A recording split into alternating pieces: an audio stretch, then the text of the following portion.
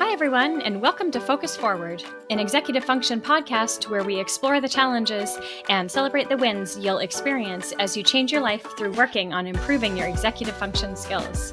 I'm your host, Hannah Choi.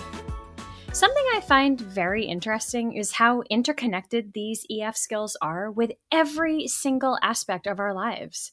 We feel their effects at school, at work, and at home. If we struggle with organization, our backpacks or kitchen counters might be classified as disaster zones. If our working memory is not strong, we may forget that we have a quiz today or forget to go to the grocery store after we go to the gym. If cognitive flexibility is difficult for us, coming up with an essay topic or figuring out a different way to get to work when the car won't start might feel impossible. And what we mostly read about and hear about is how these EF skill challenges affect our academic performance or affect how we work or manage our homes and families. And something that I wanted to explore more deeply is how much of an impact executive function skills can have on our social lives. All of these EF challenges that can make aspects of school or home life hard can also really affect how easily we can make friends and our ability to maintain those friendships. To learn more, I sat down with Nadine Briggs, who is a social skills expert and also a mom of an adult son with ADHD. Nadine joined me to talk about exactly this, how social skills and executive function skills are connected and how working on them can make a huge difference in our happiness and our ability to function in the world. Life is short and it can be a lot more fun with friends. So taking the time to do a little bit here and there to improve our social skills through working on our executive function skills can make a huge difference. Okay. Well, this is easy for me to say as an extrovert. You might be listening to me and rolling your eyes thinking, no thanks, I'll just stay at home and snuggle with my Netflix. But hear me out, because you introverts might have a partner or kids who have more social needs than you. And this episode is packed full of really useful tips and strategies to help both ourselves and our kids find more meaningful interactions with people and hopefully make and maintain friendships that enrich our lives. Okay, so on to the show. Hi, Nadine. Thanks so much for joining me today. Thanks for having me. Would you like to introduce yourself to our listeners? Sure. I'm Nadine Briggs. I'm CEO of Simply Social Kids, and we have a social skills program where we work with ages 8 to 28. And we have our in-person groups that are in Tyngsboro, Massachusetts, but we also have an online program for people who are not in our local area. We run weekly social skills groups to help them to make friend connections and just learn how to be more social. Oh, that's great.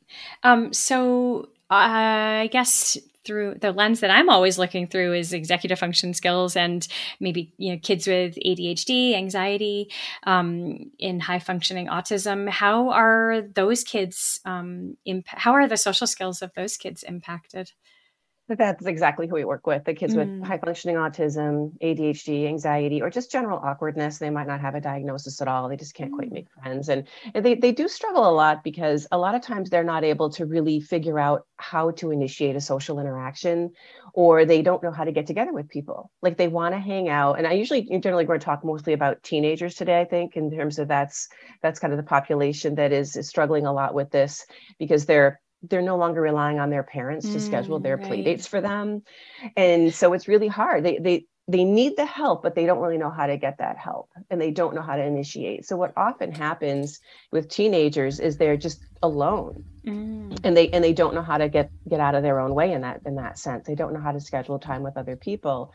And some of the parents I've talked to more recently, we've had conversations about how they think that their kids are okay alone. And that's actually not true at all. They're not okay alone. They're really lonely. They just don't know how to initiate getting together with people, or they might do it and it's a little bit awkward, or they don't have anybody they even know to call, or they're anxious about calling people.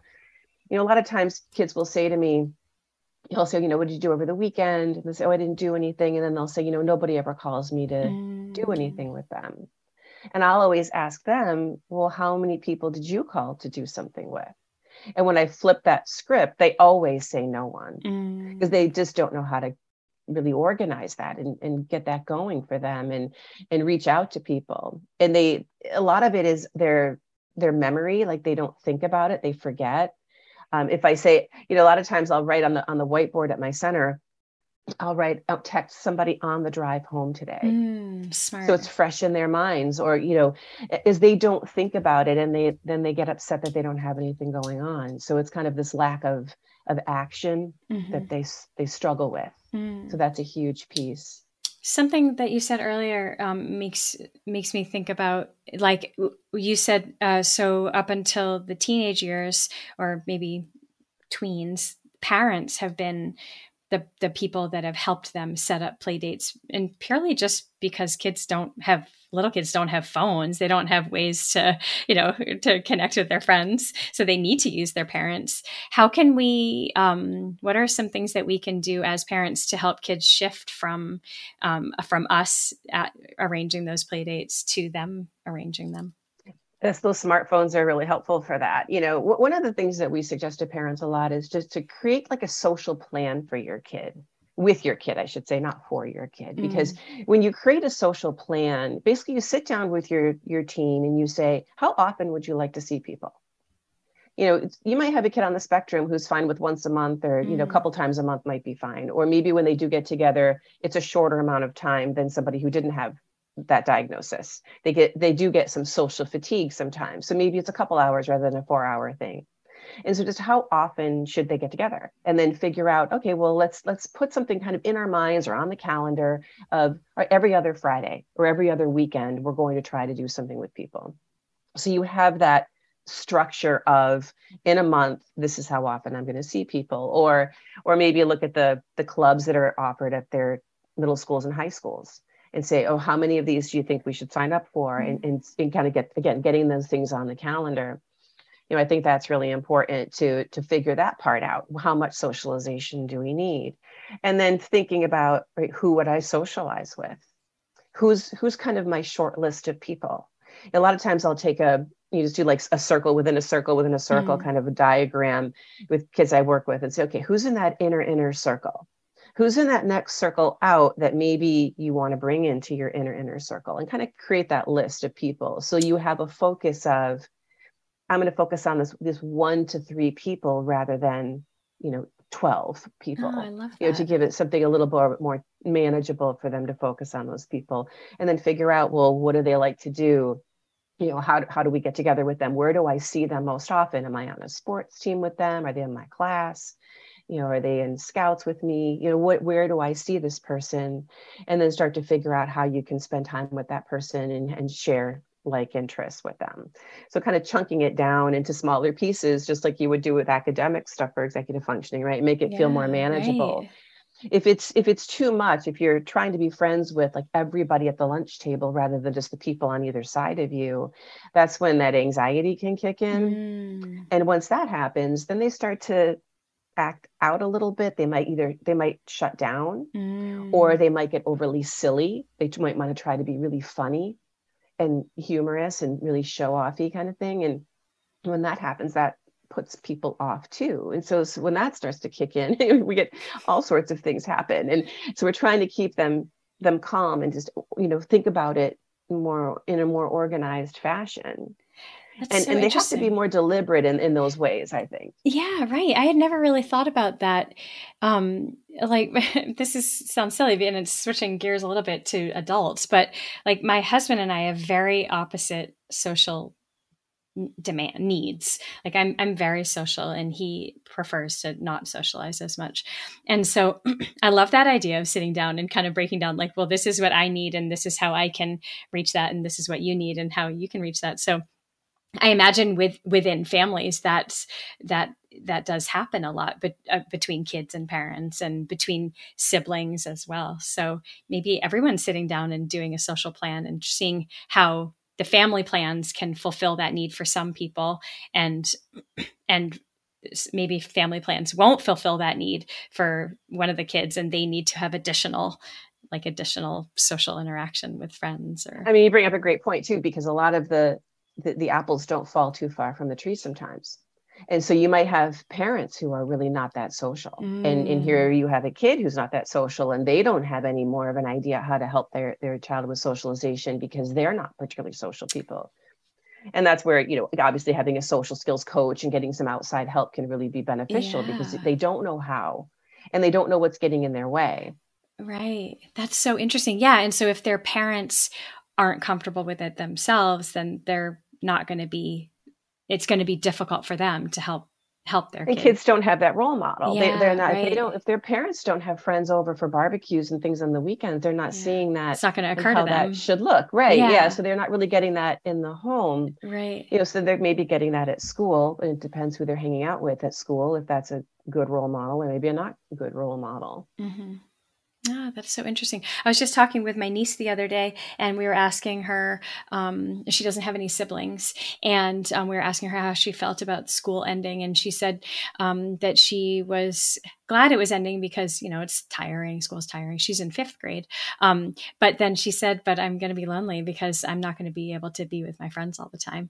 And so, and her mom she is a social person, but she's not super social. So I imagine that it's, that I don't know. I'm not really sure what I'm trying to say here. So it might be a little bit on her to kind of say, hey, Mom, I'd like to meet some friends at the park, or I'd like to go to an amusement park or mini golf and, and all those things in the summer, which are great ways to get together with people. But yeah, it's very difficult if the parent isn't that social. And because I always suggest to parents to kind of think about where you might go and then invite a bunch of people to join you at that date and time. And you might go and no one shows, or you might go and maybe a few people come, a park or something, and just say, there's a park called Friendship Park near us, and thinking about friendship, so it comes to mind. Perfect. We'll meet at Friendship Park, 3:00 on Saturday, who wants to come? And you hope other kids will be there, but then you don't really have that pressure of, I've asked this one person and they're going to reject me. So they can just show up at the same time. And I used to do that a lot with my kids when they were little. Like I said, we're all going to go to the movies at this time on this day. Who wants to come with us? We're going to be in this row. That was before you had to really pick exactly what seat you were going to be. But then we would just, other people would we'll meet you there. And it took a little bit of the pressure off of inviting an individual person and then having them reject you. Yeah, right. Oh, I love that, and I love what you said about how you can use the same skills that you use to break down academics into smaller chunks. You can apply that to social skills. So what are some other ways that kids can maybe not work on their executive function skills, but use their emerging executive function skills to support their social skill development? Yeah, one of the big issues is the memory challenge. A lot of these guys don't have great memory, and that's a problem, because you think about when you socialize with somebody. Let's say you're going to go to the market and you're going to bump into somebody you haven't seen in several months. Right away, your mind is going to go, okay, what do I know about this person? What do I know about their life? What is the last time I saw them? What was going on with them? And you're filtering that out. You're going, geez, what was the thing that I last knew about them? And you might maybe their kids studied abroad and to ask, oh, how was Italy or something? You'll remember those things. Kids who have that challenge, they don't necessarily remember those things about people. So they don't know how to find that information about that person and retrieve it and come up with it. And so a lot of times what we'll do, that's a random example that you're going to just bump into somebody at the market. But if you're going to get together with somebody you haven't seen in a while, spend some time deliberately thinking about what you remember about that person. Give yourself that opportunity to say, all right, I'm going to get together with Susie. What do I know about Susie? Well, Susie just got a new puppy, last time I saw her. Okay, well, let's ask about the puppy, those types of things. So I think they need to think about some of that stuff before they go. And then sometimes even to prepare them for socializing, they can put a few little notes in their phone in the contact for that person. Oh, smart. Likes Fortnite, just got a puppy, whatever information they have about that person. They have to remember to put the note in the phone. Yes. So we can have that challenge. Yeah. But that is a great way to have just a couple little things. I'm not going to put a big dossier on the person in your phone, but just a couple little things about them. And then even go through a conversation starter website. There's one that we like called Conversation HQ. And I'll say to kids, just scroll through the conversation starters on Conversation HQ and don't ask them verbatim and say, where would you be 5 years from now, or whatever it is. Like, look through them and find one that is something you might actually say, or maybe it triggers something that you can change it to something you'd actually say. So it's not that you're going to sit there and basically interview the person with all these conversation starters. You're going to just kind of get ideas for what you might want to talk about. And then you use it in your own words, using your own language, so that it's more natural for you and it's something you'd actually say. But you have those topics in your head. I love right. that. Like let's say they love nature, and we had a meteor shower the other night, which it was cloudy where I was, so no one got to see it. Yeah. And let's say that you've had that conversation with somebody, they also like space. Right. Then you could say, hey, did you happen to catch the meteor shower? Oh, it was cloudy near me. Did you happen to see it? Or do you think there's life on other planets? And you start to get in a conversation perhaps like that, if that's something that they like. I wouldn't just randomly walk up to somebody and ask them, do you believe in life on other planets? But if that's your thing, just start. So to go through, and you might just scroll through a lot of them before you have some that are something you like. And if you think you'll forget, put a couple little notes in your phone, and on the drive there, review some of the notes that you have about that person to help kind of spark those memories for them. It reminds me of like test prep, right? Like getting ready for tests, prior knowledge, and like doing a little research. Exactly. Yeah, that's great. It actually reminds me. I remember my husband once. He said to me, "Oh yeah, I was just thinking we're getting together with so and so, tonight or whatever." And so he was trying to remember like what sports teams that person liked, and he was reading up on the articles about those teams. Oh yeah, I guess he was. Yeah, it helps because then you feel less anxious, and you might not end up even talking about sports, but that helps your anxiety. Yeah, kind of, you're in check. You feel more prepared that you. Right. I mean, I will even do that. I'm a very social person. I'm a lot. My husband and I are a lot like you and your husband. I'm the social one. Yeah. It was like, you just saw people. Do you really need to see people again? Yes, I do. But I'll even do that if I'm going to go to a barbecue where maybe I only know the people hosting it. And I might know of the other people, or I haven't seen them in a while, or I know them, but I'm not really friends with them, and we're just more acquaintances. I will do the same thing and start to think, what do I know about that person? What is the last time I saw them? What are some things I might be able to talk to that person about, and prepare myself so that I don't feel uncomfortable going to a place where I don't really know that many people. Yeah. So I think it's a pretty good strategy. And for kids with executive functioning challenges, I think that it calms their anxiety and it prepares them with some topics, and they can even make some notes in their phone and just go to the bathroom and review them. Don't let me look up my notes on you, which some kids might do. Kids I work with, you have to tell them to not necessarily do it verbatim, or they will. Right. They're a little bit black and white in their thinking and a little bit literal. So you have to tell them, just go to the bathroom and take a look at your notes in there. Don't do it in front of the person. Yeah. Believe it or not, that's one of the things we need to do, is just connect those dots that are obvious to other people aren't necessarily obvious to the people that we work with. So we have to say things that aren't normally said out loud, like things like that. Right. But how wonderful that you're teaching the kids that, and because if they don't have anyone in their life that either feels comfortable telling them that, or they just don't know to tell them that, then that's so great. And I'm sure that they feel comfortable with you telling them that because you've created a safe space, and they're that relationship with the kid is really important, because we are the ones, if they tell a joke that's not funny, we're not going to do the polite laugh. And that's what most people will do, is it's my job to not do the polite laugh and to tell you why that joke isn't funny, because most people will do that, especially if they're feeling uncomfortable. Mm-hmm. The social norm is to just laugh a little bit and hope they stop talking about the thing that's creepy, or whatever the topic is that they're talking about. And it's our job to say, that's not a great thing to talk about with your friends. And so you do have to have a good relationship with somebody before you can be that brutally honest with them. Yeah, right. And then they know what the role is too. They know that all our goal is to help them make those connections so they can have those deep, meaningful friendships and not be lonely anymore. Yeah. And so once they know that, and that's what our motivation is, and they take it really well. I mean, they're great about it, and they do apply it to their lives. Sometimes they need to be reminded, because they do have difficulty sometimes taking it on themselves, taking that responsibility. for what they do. And so a lot of times we'll preface it by saying, are you ready to take what I'm about to tell you and apply it to your own life? Oh, And sometimes if we just prime them with that, then you get that buy-in. Yes, I'm about to take what you say and apply it to my own life. Then they're ready to receive what you're saying and really take it in. And sometimes that's needed for some kids. And we do that with coaching too, right? Like you always just have to meet someone where they are, and you have to find out like, are you ready for this? Is this something that, like you said, are you ready to take it on?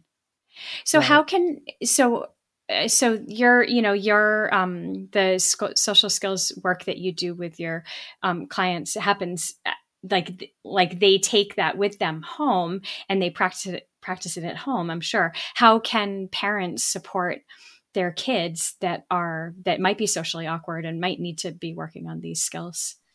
Yeah, and they practice it in our program too, which I think is a big piece of it because we coach them in the moment. So we teach them and then they hang out with other people their age. So they practice it there. So for parents, there's an education for a lot of them. If they're naturally social, they're probably already coaching their kids quite well because they know how to be social. If they're not though, and they tend to be a little bit awkward, either leave it to the professionals or study up on it. There's a lot of really great books. There's a lot of, good podcasts, and there's different resources, and take that on as something that they need to educate themselves on. And they might need to look at all the different types of things that we would coach on, like conversation skills, flexibility, perspective taking, not trying to control what other people do. That's a biggie. And all the different pieces that go into socialization, and figure out what are the things that their kids struggle with the most, and then study those things and help them with those things. Because again, trying to tackle everything at once is really hard. Social skills is vast. There are so many different pieces to socialization. And we coach on social skills, but also resiliency. And that's a whole other big topic of that. But I think they need that as well, because they do get some level of rejection in their lives, and they need to be able to bounce back from that. But they have to study up on it and then help them apply it to their own lives, and even have the parent become more social too. Yeah, it might even help. It might help them. It might help the parents. Well, it's funny. We have a parent support group that we run for people who are enrolled in our program. They're welcome to come on every week for an hour. And we've had people come on who make friends with other people as parents. And I had one day I had this dad come sit at my desk, and the nicest, funniest dad. He's such a great guy. I mean, of all the people you want to be friends with, you'd want to go out and have a beer with this guy. He's just that person. Yeah. And he sat at my desk and he said, Nadine, I got to tell you, I don't have any friends. Oh. And it broke my heart. Of all the people in my program, of all the parents who would have friends, it would be this guy. Wow. And he's like, I feel jealous of my wife. She's got friends from college, and they go out every Friday night, and I sit home, and my kid's a teenager, and he's home, he's in his room, and he doesn't talk to me, and I'm sitting there by myself. And we talked about how he could get out and join like the Lions Club or Kiwanis, or get involved in community service and get himself out there to meet people and socialize too, which is also going to give more of a role model for his kid who needed that. So, right. So was he able to?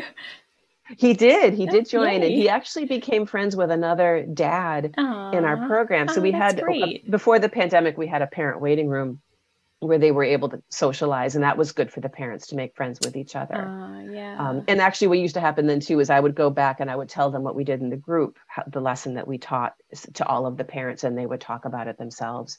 Now we have to write a summary because I'm not allowing as many people in the building, but they get the lessons that we do in person, that we tell them what we did and what we coached on, so then they can carry that forward with their kids, and they're using the same language and all of that because they have it all in a written report every week. Yeah. So something you said earlier makes me realize, but it really is so clear how connected executive function skills are to social skills, like the perspective taking and cognitive flexibility and emotional regulation. Those are really, really tied together. So I guess when kids are practicing working on their social skills, they are going to naturally end up working on executive function skills. And do you think the reverse happens? Like when kids work specifically on executive function skills, maybe in school or with a coach, like if they're in executive function coaching, do you think then it has a positive impact on their social skills? I absolutely do, because think about just taking like task initiation. one of the biggest struggles with the kids that I work with is just going over to somebody and starting a conversation. Yeah, right. They don't know how to do that. Huh. And so they tend not to do that. And even getting together, like I said, here comes summer with all this fun stuff to do. Let's say they all want to go to like an amusement park, being able to kind of figure out all the details around that and get that off the ground so they actually go and it actually happens. They're using all kinds of executive functioning skills for that. Yeah. Some of the kids I work with, I actually have an event planner that I give them. It's like this one pager, and it's like, our parents involved, well, how much time is going to be needed, who's going to drive, who am I inviting, here's the website, what do you do if there's rain, is there a plan B, like all of these details in an event planner. And again, I have to say to them, you use the event planner with your parents. You don't tell your friends that you used an event planner to figure out how to go to amusement park. Yeah. But those things are really, really very helpful to them, because those are the details that they have a lot of trouble with. They don't know how to do all of that and figure out a day and a time. And especially when parents are involved and you're going to have a big group that goes, all of those things are really difficult for them. But yes, I think they learn. And as you know, as kids get older, and they do start to learn and they practice those executive functioning skills, it gets better as they get older. Right. Yes. And I see that with my own son. He's 22 now. He's almost 23, and he has ADHD. And for sure, his executive functioning has gotten much, much better as a young man than it was certainly when he was a teenager in middle school. Right. Yeah. I mean, socially all of those, and academically. Yeah, all of those more advanced executive function skills are really just starting to emerge at the same time that kids are starting to crave that independence and wanting to have friends and interact outside of their parents. So that's it's kind of an interesting crossover time where they're craving that independence, but they're also not really consistent yet with all of those executive function skills. Right, and teenagers can get really upset if parents try to help them with their executive functions. Yeah, there's that's something about it that's very triggering for them. I was actually just going to say that what I love about that event planner is that it gets the parent out of it, so that we see this a lot. Like, and actually, when I was in my conversation with Fran, we were talking about how when you can get yourself out of an executive function or a social skills challenge, like a friction, then it can help your relationship with your child. And it also gives your kid such a great opportunity to really develop those things independently and practice those skills independently. But the event planner worksheet has all the things that they really need to be considering to have a safe and fun experience. And those are all the things that a parent would say, like, don't forget this, don't forget that, don't forget this, don't forget that. But then the parent doesn't have to, because the event planner, maybe the parent just has to remind their kid to use the event planner, but they don't have to say, like, well, what are all the details? So exactly. I love that. Yeah. And they're going to forget them anyway, even if they did work. Right. Yeah, it's going to be written down. Exactly. Yeah. Oh my gosh. Like, I would love to work on that. I'm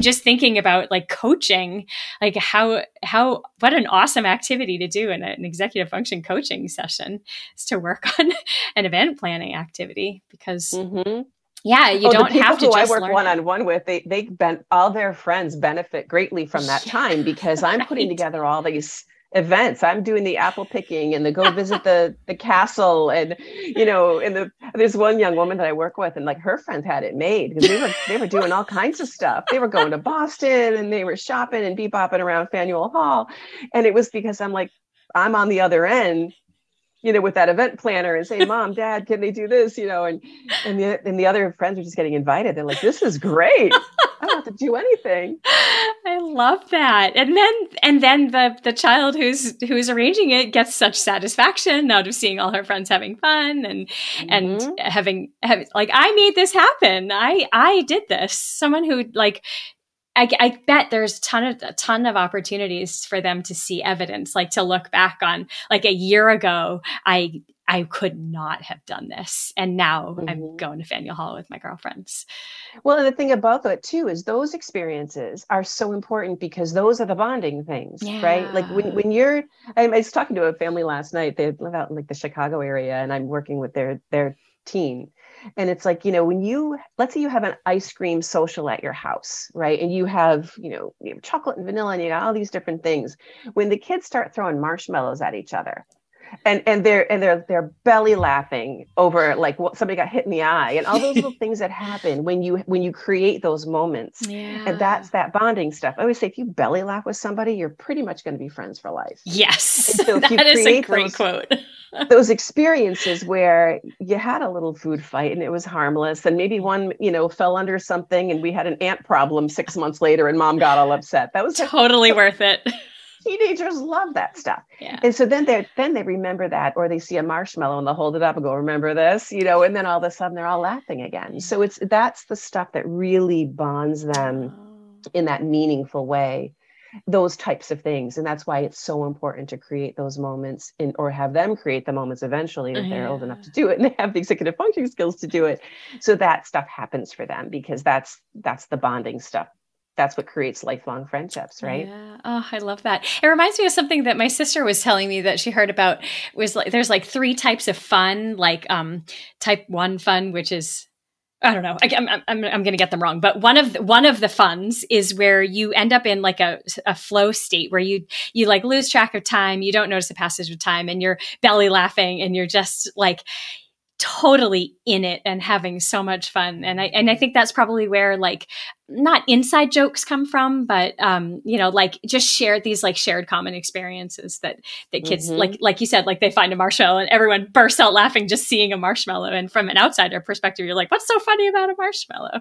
Right. But, exactly. Yeah. That's the bonding stuff. Those are the really precious moments. Yeah. And so if it's challenging for you to get into social to create those social opportunities for you, then you're going to miss out on that.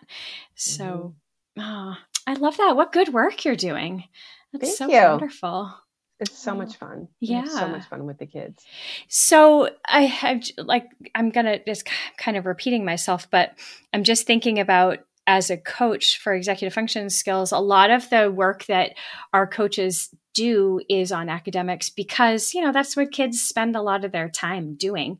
But then when we move into the summer months, it's a great opportunity to work on other things. So like that event planner is a good idea. Do you have any other ideas that kids could work on during the summer? Yeah, I like things like socializing. I like things that are out in the community, because you can go to the thing and you can leave when you're ready to leave. When you're at someone's house, there's pressure you need to make sure you have enough that entertains that person. And there's going to be a drop off and a pickup time that's going to be set. And what if you're done and there's 45 minutes left of your time? That can feel awkward and uncomfortable. And so you don't want to have negative social experiences. You want to have positive social experiences. So like at my center, there's actually a ice cream stand that's 1 mile down the road. And I say to kids all the time, my teen groups is like, and to their parents, like, bring extra $5 and go get an ice cream at this place. It's 1 mile down the road. And I know there's kids who go every single week after group, they go with their parents. But that way you have an ice cream, you're there for half an hour, maybe you socialize for a bit, or maybe you're there longer if you're having a good conversation. It's up to you at that point. And you leave when you're ready to leave. Oh, that's great. So and then anytime that you're doing something that you have that as a conversation topic. So you're going to an amusement park and you can talk about your favorite rides, the things you like, the things you don't like. What are you going to get for lunch? What prizes do you want to try to win? There's all these points of conversation that you can have when you do that. Or even if you go bowling or mini golf or anything like that, bumper boats, those types of things that are available in the summer, then you can talk about the golfing, right? Oh, look at that shot. Oh, I can't believe I got in the water that time. And you have those things to help them to connect and bond over. It's a lot harder when you're just someone's at your house and you have to have conversation with them the whole time, and you've got to find things that entertain them the whole time. There's a lot more pressure. Yeah, that's so interesting. Even for adults, you think about, you go out with like another couple and you sit there at dinner. Yeah, you have to talk and have topics for that whole time that you're at that dinner. Right. So if you're going to dinner with somebody new, you might be a little anxious because you're like, Yeah. oh gosh, what if we run out of stuff to say Right. before the check Right. comes? Right. Maybe just drinks. Exactly. I go for apps. Yeah. So in our basement, when we refinished our basement, and when the kids were little, we were trying to decide what to do with the space, and I said we're saying let's just leave it open, and so we have like a big bean bag, and we have swings that hang from the joists, and just like a lot of like gross motor fun things. And so when my friends have kids over, and I can tell they're like, it's kind of like they're not really sure what to do, I'll say, go downstairs and play, if they haven't already gone down. And it's fun to like have just something to be silly with. So I imagine, like going to the park, or I don't know, like going for a walk or something where you're being physical is, can kind of give you something to do with your body while you're trying to talk. This air hockey table that at our center is enormous, because when we think about this awkward teenage boy, let's say he's 14 and he walks in, he's anxious, he's socially awkward, he doesn't know anybody, he doesn't know me, doesn't know any of the staff, doesn't know any of the kids, and he walks into a room with like 10 other kids. Oh, wow. That's an ask. Yeah. That's a big ask. That is. But when they walk in, I mean, obviously we're there to greet them and everything, but one of the things I love them to do is just start playing air hockey. That's great. Because then you're actively engaged in a social, item, basically, or game, but you don't really have to talk. Yeah. And it's one-on-one. It's one-on-one, or it's 2-on-2. Right. And you can talk about the shot. You can talk about, hey, that good shot, or, oh, I almost got that one in. And then you already have that conversation starter right there, but you're engaged without just standing there awkwardly waiting for somebody to come talk to you. Yeah. It's such a nice way to break in. Now, I do have to watch that table to make sure they don't stay at the table week after week. There are some kids who will do that, and I have to say, I need you to branch out from the table and go do something else. Time to try something else. That's a whole other topic. But we watch it. But it's a great way for them to start, because they're busy, they're engaged, they're socializing, but they don't have to say too much yet. Oh, that's great. So that leads into a really good question that I have for you is, where do you start? Where's a great place to start for someone who is struggling socially? Well, like I said, I would start with that plan, that social plan, and I would figure out what are their biggest hangups for socialization. Is it anxiety? Is it conversation skills? Is it that they don't have access to people that they would be friends with? Do you need to go join scouts or a youth group, or get yourself out there in some other way? So kind of narrow down, what is it we need? Do we need to work on anxiety? Do we conversation skills? Do we need to find your people? And narrow down that way and start that way, and the lowest hanging fruit, who are your people, and let's go find them and then start to ingratiate ourselves to those people. It kind of depends on the kid. There are some kids who don't even realize, even as teenagers, that they need to put themselves physically near someone else. Even in my center, I'll have a bunch of kids playing air hockey, and they're all watching the air hockey, and one kid on the other side of the room. He doesn't necessarily understand that the signal you're giving is that you don't want to really be friends with people, when really it's your anxiety. Just stand with everybody else. Put your body there and be in that group, those types of things. So that's where I would start, is just to kind of break down, where do we think the biggest issue is? And then if they need social coaching and they need an intervention of some sort, to seek that out. I think this summer, we're crazy busy this summer, I think, because it is such a good time to get people kind of caught up, from the pandemic. A lot of people felt like they lost a couple of years. And so this is an opportunity for them to just focus on these skills and, things that they might not have been able to work on for the last couple, and get ready for the next school year. So if they're not able to do it, if the parent is kind of lost and they don't know how to narrow down that list of friends and figure out where the problem spots are, and either study it up on their own or get some outside help to do better with those areas that are making it difficult for them, get help to do that so that their kids are moving forward. Particularly teenagers. Teenagers developmentally start to separate from their parents at about age 11-ish, so that they can eventually leave the nest when they're after high school. And when they start to separate from parents, they need to be able to latch on to peers. And if they don't have that peer group, they're just kind of floating out there without being tethered to anything. And that's what that concerns me, because they do need tethering to other teens, and they need to find that place where they're okay, they're accepted, they belong. So it's really important for parents to find that. Otherwise, they're very unsettled. And you might even find that they don't want to pursue anything outside of high school. They want to stay home. And we don't want to have that basement of yours be used for a 35-year-old. No.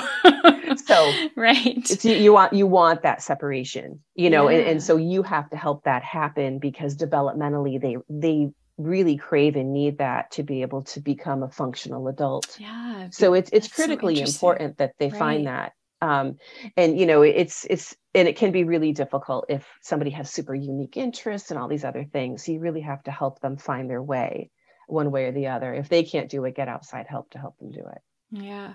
And I imagine as parents, I mean, it's hard enough to let your kid, start to move away from you and out into the world when you're confident about your child's social skills. So I imagine that that for parents whose kids do struggle with social skills, it is even harder to support that or allow that to happen, and it's almost like you're like pushing them out of the nest. But and I always say prepare them for whatever their next big phase is. So if they're in elementary school, you're preparing them for middle school. You're in middle school, you're preparing for high school. When you're in high school, you're preparing for whatever's after high school. And if after high school is college for you, you have to be ready to live in a dorm. And so when you think, unless you're going to commute or whatever, if you're going to live in that dorm, you're going to be just a few feet away from some other person you don't know. And you might even be in a forced triple in a little tiny room. Yeah. That's a lot of socialization and connectedness to other people that you may or may not do well at. And so that can really affect kind of how you are over your overall well-being if you're not able to do well in those settings. So I always look at it, if you're in middle school and you're super socially awkward, let's get on it now and get you ready for, if you think you're a college bound person, or even if you're not, you're even in the military, they live in close quarters. If you're working with people, you decide to go to trade school, you'll go work, a job, you need to still be able to get along with people. Right. And even in your first jobs, when you're old enough to work, a lot of times your boss is maybe a power hungry teenager. That's right. You're not necessarily going to have some 40-year-old seasoned manager who knows how to handle you, right? You're going to get somebody who's maybe not that great at managing people and in their own communication skills around your employment. Yeah. Those are all challenges they need to be ready for. So it is really important to get on all of these soft skills as best we can, or as early as possible, so that they feel more competent. Yeah, those transitions are huge, and I think it can be difficult to be that forward thinking when you're in the middle of the difficulty of high school, or the challenges of middle school. It can be hard to be so forward thinking. And but it sure does help if you're able to. I know that's something that we coaches work a lot on, is like the transitions from school to work, or from school to college, and working on all the associated executive function skills that come with that. And it turns out there's a whole bunch of social skills too. Yeah. Finding your voice, finding your confidence, if someone says something to you, being able to kind of report back, say something back to them that feels comfortable to you. And those types of things are important. Like one of the young women I work with, she's super shy, and people will say things like, "Oh, I can't believe she talked," and I tell her to say, "Yeah, I did." Just like, "Of course I did." Of course I did. That, like, yeah, you bet I did. But to get her from, "Oh my gosh, I can't believe they said that," to "Yeah, I did," is a journey. But by the time they're done with high school, we want them to be in the "yeah, I did," and "yeah, I am," "here I am" world, "Are you ready for me?" And have that kind of confidence in themselves. And that takes time to build that up if they don't have that now. And so it's a process to get there. And it takes a lot of being brave and putting yourself out there and being vulnerable and trying new things, which is super scary. And I'm sure that the kids that come to you are so grateful for what you do, and the parents of the kids too, because it is so scary to try new things, and to have a coach or, some kind of support person along with for the ride is yeah, we need to have the invaluable. resiliency is huge. The Yeah. resiliency is huge. You Yeah. need to be able to work through these things. And if they don't go your way, Yeah. you need to be able to find the silver linings on things. Yeah. No Goal matter how directed hard it is. persistence. Got to stick with it. You do. Yeah. And it's all, you got to train your brain to think that way. And so there's Mhm. a lot of things we do to teach them that, how to do those exercises to get your brain in the right frame of mind Yeah. around all of this. Yeah. Ugh. It's just, I just wish that I could give every child all of the things that they need. You know, I wish that every parent could know about, you know, these kinds of support and get access to them. And it's wonderful that you're able to do that. Agreed. You try to get the Yeah. word out there as best you can, you know, shout it from the rooftops and hope that they hear you, you know, Yeah. because it is so important and it's life-changing stuff. And, you know, there should be a focus on academics. I know is a big focus on academics, but this other stuff is just so important too. Yeah. And it's not enough to be smart. No. You need to have these other skills as well. I do think that there is more conversation about it these days, and like we were talking before we got on about, you know, the pandemic has created more opportunities to talk about challenges that people have, and more people are more open to being flexible. So I guess that's one good benefit about side benefit of the pandemic, is allowing these conversations to happen more. Absolutely. I mean, you know, I tend to be more of an optimistic person. I look at the silver lining of things. And honestly, with the pandemic, we went online. Yeah.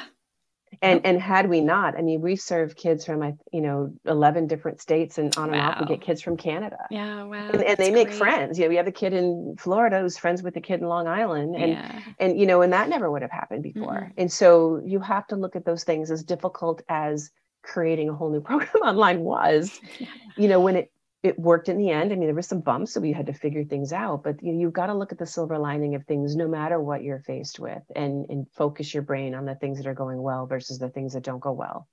And what a great attitude to go into learning social skills with. You know, you can look for the little tiny win that you had that you weren't able to do yesterday. I said hi to somebody, and yesterday I couldn't even look at them. So yeah. Exactly.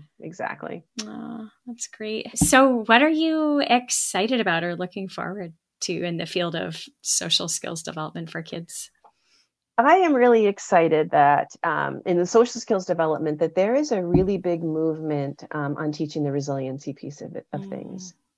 I think that's a really big missing element to it. But what it is, it's more with just kind of building the muscles in your mind that are focused on things that are going well versus the things that are not going well. So it's kind of like if you're focusing on the woe is me all the time, though, that's the firings in your brain that they're gonna solidify for you. If you're thinking about the things that go well, those are going to be the things in your brain that get the most strength. It's kind of like going to the gym and lifting weights, right? Yeah. You want to lift your optimism weights and not your negative weights. I like that. Pessimism weights. Yeah. And so we do that with kids all the time. And like, if I hear from a parent, so another example, I have this one kid whose parent will email me and say, oh my gosh, the change in my kid. I hear him when we carpool with other people, making conversation now in the back seat with the kid, rather than it just being quiet the whole ride. The next time I see that kid, I'll go, I heard you're a rock star on those carpooling trips, and that you are now making conversation with people where you didn't used to make conversation before. And I'm really impressed by that. So by saying that to him, he's all like, oh, wow. Like she's reinforcing what I'm doing. I'm really taking what she taught me and doing it.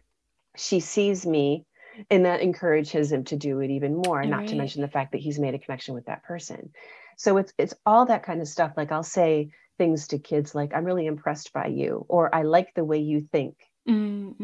People never get told they like the way they think. Think. So there's little phrases and things like that just embedded into how we interact with people. We do things with kids. We have these things called I can cans. And basically, like, I'll take like a Crystal Light container that has those packets in it, that plastic container when it's all gone. And we'll put like colorful paper around it and just say I can on it. And so those are a nice little tool for parents to use in their homes. This is probably from a little bit your younger kids than teenagers, but just, the things that you can do, like, I can do this. Like, I know I can get my homework done on time, or I can be a good friend to somebody who's sad. And when they see evidence of the things they're doing well, right, you put the little note, you can do this, and you put it in the can. And it's kind of like never giving an empty compliment to somebody. Yeah. You're saying like, oh, you're such a nice person. No, you're such a nice person because when I saw this kid struggling with how to play that game, you pulled him aside and you explained it to him with a lot of patience. Now that's a loaded compliment where I'm telling this person exactly why I'm saying they're a good friend. I'm not just saying it because I want to say something nice. I'm saying it because I mean it. And here's the evidence that I saw that shows me what a good friend you were to that person. And so that's the power of that sort of thing, is like you're not just blowing fluff at somebody.